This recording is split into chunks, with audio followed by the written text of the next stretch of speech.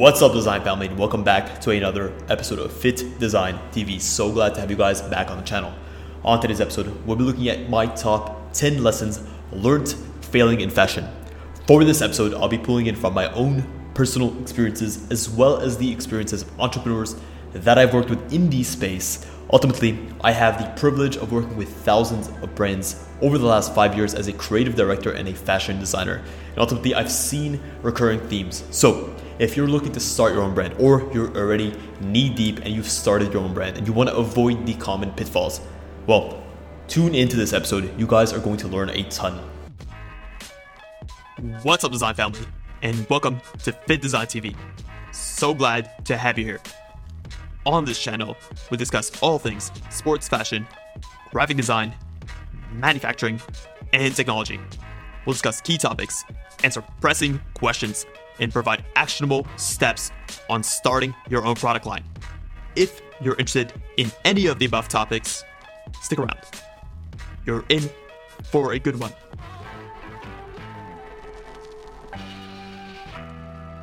My top 10 tenets, how to avoid failure in the fashion business. Number one is move fast. When it comes to creating any sort of business, you need to have momentum behind you. When you take a decision, take it quickly, take it swiftly. You have two decisions. Either you take no decision and you have no idea what the outcome is, or you take a decision and what happens is either positive or negative. If it's a negative decision or a negative outcome, you learn from that. This is an additional data point for you to learn from and to grow from. If it's a positive one, amazing. You get to move forward. So always move fast. Your competitors are doing so. They're moving, so why not you as well? Take it from me. Take it from someone who's worked with these brands before. Move fast. Others are moving at lightning speed, and you should as well. Number two, fashion is a capital-intensive business. It's a business where cash flow-wise, you're having to invest upfront. You're having to put in your cash into the business only to see a return months or even a year down the line. This is something that you have to be well aware of before going in. Don't be blindsided. Do what you need to do. Take out a line of credit. Make sure that you have the necessary investment, but don't be sort of blindsided by the fact that you have to pay X amounts or these invoices on time. At the end of the day, you need to have done the numbers beforehand. Calculate your budgets. Figure out what you need to invest, when you need to invest it, when you expect a return on that investment, and give yourself some breathing room. Number three is going to be product is everything, but at the same time, it's not. I see so many people that have a strong focus on product, and this is something that I was personally focused on as well. I believe that a strong product alone would sell itself. The issue is, if people don't have the opportunity to touch, to feel, to see the product, to live the product, then what's the point in having a great product? The internet has allowed us to expand our reach to customers all over the world. At the same time, it's done the same thing for others. It's not only an issue of showing people your product, but also convincing them that this is a product that they want to have in their hands. What's the use of having a great product if no one has ever heard of it? You need to have your marketing on point. You need to be able to convince people that your product is something that they need so that they can actually have the chance to see it in person and to see how great the product is, how great the stitching is, how well the fabric performs, how durable it is. All of this hard work is going to go to waste if no one knows about your product or you haven't convinced them enough to actually want to go ahead and pull the trigger and buy the product the first time. Number four, self-doubt will kill you. Business is a series of decisions. It's a series of never-ending decisions. And it's decisions that ultimately come down to you and how you view yourself and how you view your operation. When you're taking a decision, self-doubt is going to keep you from taking the right decisions. You may doubt your ability to take the right decision, but ultimately, when you doubt yourself, you take no decision at all. And you're going to find yourself in situations where things are not clear-cut. Should you go with X or should you go with Y? The longer you dwell over these things because of a lack of confidence in your ability to pick and choose and to choose the right trajectory, the more opportunities you give yourself to, number one, be caught up by the competition or to be laughed by the competition. And number two, this builds up the muscle of self-doubt. Believe me when I say that there is a much larger humanistic component to building a fashion business than there is a technical and logical component.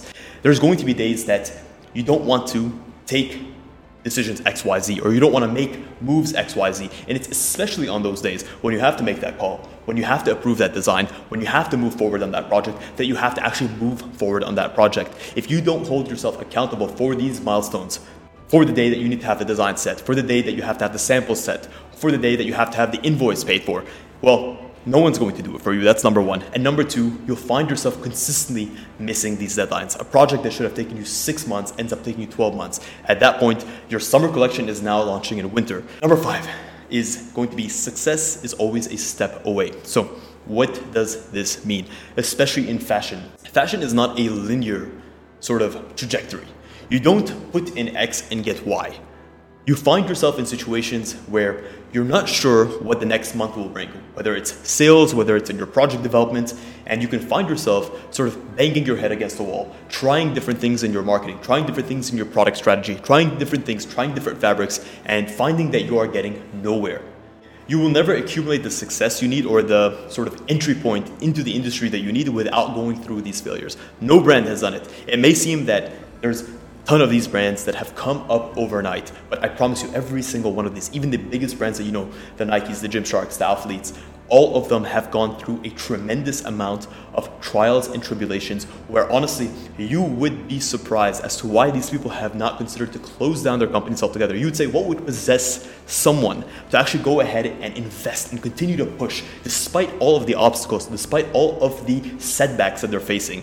Well, this is because success is always around the corner, except you don't know where that corner is. You're sort of walking around, and I liken it to walking through the fog. You have a flashlight, but your flashlight can only show you 2 meters ahead, but every step you take is getting you closer and closer to where you need to be. The issue is, are you going to walk off a cliff, or are you going to walk towards your goal? Your flashlight can only take you 2 meters ahead. You need to trust in yourself so that you don't stop before it's too late. Number 6. Fashion is social. Be an entrepreneur, you must be good with people. To build a business, to build a brand, you must be good with people. You must know how to interact with people. You must understand the importance of cooperation. You can't do anything on your own.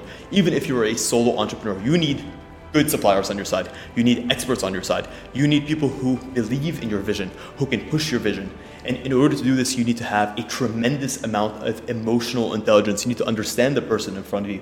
You need to understand how they're feeling on that day. You need to understand what are their motivations. How do you get them on your side? How do you motivate them to see what you see? How do you communicate with them in a way that actually gets through not only to their mind, but to their soul? I promise you, if you do not build up that emotional intelligence aspect of who you are, be willing to put yourself out there, be willing to face rejection, be willing for people to tell you, no, this brand is too small. This brand is not what I'm looking for. This XYZ is just not it. Be willing to put yourself in those situations because that is where you will grow. So many people find themselves as entrepreneurs, as solo entrepreneurs, and think to themselves that I can do it on my own. And sure, you may be able to do it, but I promise you, you'll never get to where you need to get to. Number 7, fashion is emotional. Fashion is not logical. We don't need to wear the latest fashions. I don't need to wear what I'm wearing. I don't need to wear the pants I'm wearing. I don't need to wear anything that I'm wearing besides the fact that it has a functional appeal. Why I wear what I wear, why people wear what they wear, is that there's an emotional reaction. It changes the way that they view themselves and the way that they want the world to view themselves. So understanding what emotional need your products are going to be satisfying is going to be the cornerstone of getting through to people. Do not overlook this. Understand your customers. Understand that in order for you to get through them, you really need to pinpoint what is that emotional need. What trigger are you trying to solve? What sort of click are you trying to formulate in their minds? Let's look at sportswear, for example. Really good sportswear that performs. Let's look at a brand like Nike Running. Nike Running has positioned itself as the premier runner's apparel. They've done this because they have a history in running. When you think of Nike Running, you think back to all of the athletes that have worn Nike Running apparel. You think of their successes, you think of the glory that they've achieved, and sort of you internalize it for yourself. Even if you're not operating on an Olympic level scale, you sort of look at the many events in your life and you look at those as your own trials and tribulations, and you look at Nike's apparel as a way for you to get through, as your uniform through that, as your ability to actually take that clothing and to channel that energy of people past and to use that for yourself. That's the emotional need that they're feeling, the emotional need of actually finding and wanting more for yourself. So find out what your customers want. Is it they want to portray themselves a certain way to the public? Or is it they want something about themselves to be said without having to say it visually or verbally? Number 8, brand is everything. What's the difference between a plain shirt and a plain black shirt that has a Balenciaga logo on it. Well, besides $300 and the fact that you'll want to buy the second one, there is brand involved. And it sounds so silly, and I see so many people shun this idea of branding, but we are humans. We are not all the same. We look at things subjectively. Not everything is as it seems. Brand is the ability to get through to your customers on an emotional level that transcends logic. You cannot sell your customers on, I am selling you a 100% cotton t-shirt. This cotton t-shirt is made of these seams. Sure, that is interesting to a point to the nerds out there, to the people like me, but ultimately, you want to get through to your customers emotionally. You need to understand that brand is everything. You want people to want what you want or what you're selling. I look at Tom Ford as a phenomenal brand because what they've done is they've set themselves as the premier sort of luxury brand out there. But they do this in very, very subtle ways. Number one, it's the way that Tom Ford himself portrays himself to the public. He does this in a way where he's very suave, he's masculine, he's modern.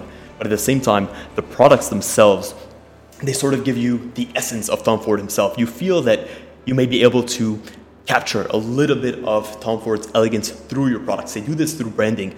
It just changes the way that you feel about yourself on a certain day. This is why we buy anything. We buy anything because we want to bottle up that feeling. We want to get a part of that brand and internalize it in ourselves. So build up a brand. Be well known for something and use that to your advantage. Number 9, fashion is technical. Hire experts. Do what you do best and let the experts do what they do best. There is no point in you having to figure out what a plain seam is, what an open seam is, what a French seam is, what's the difference between a basket weave and a plain weave.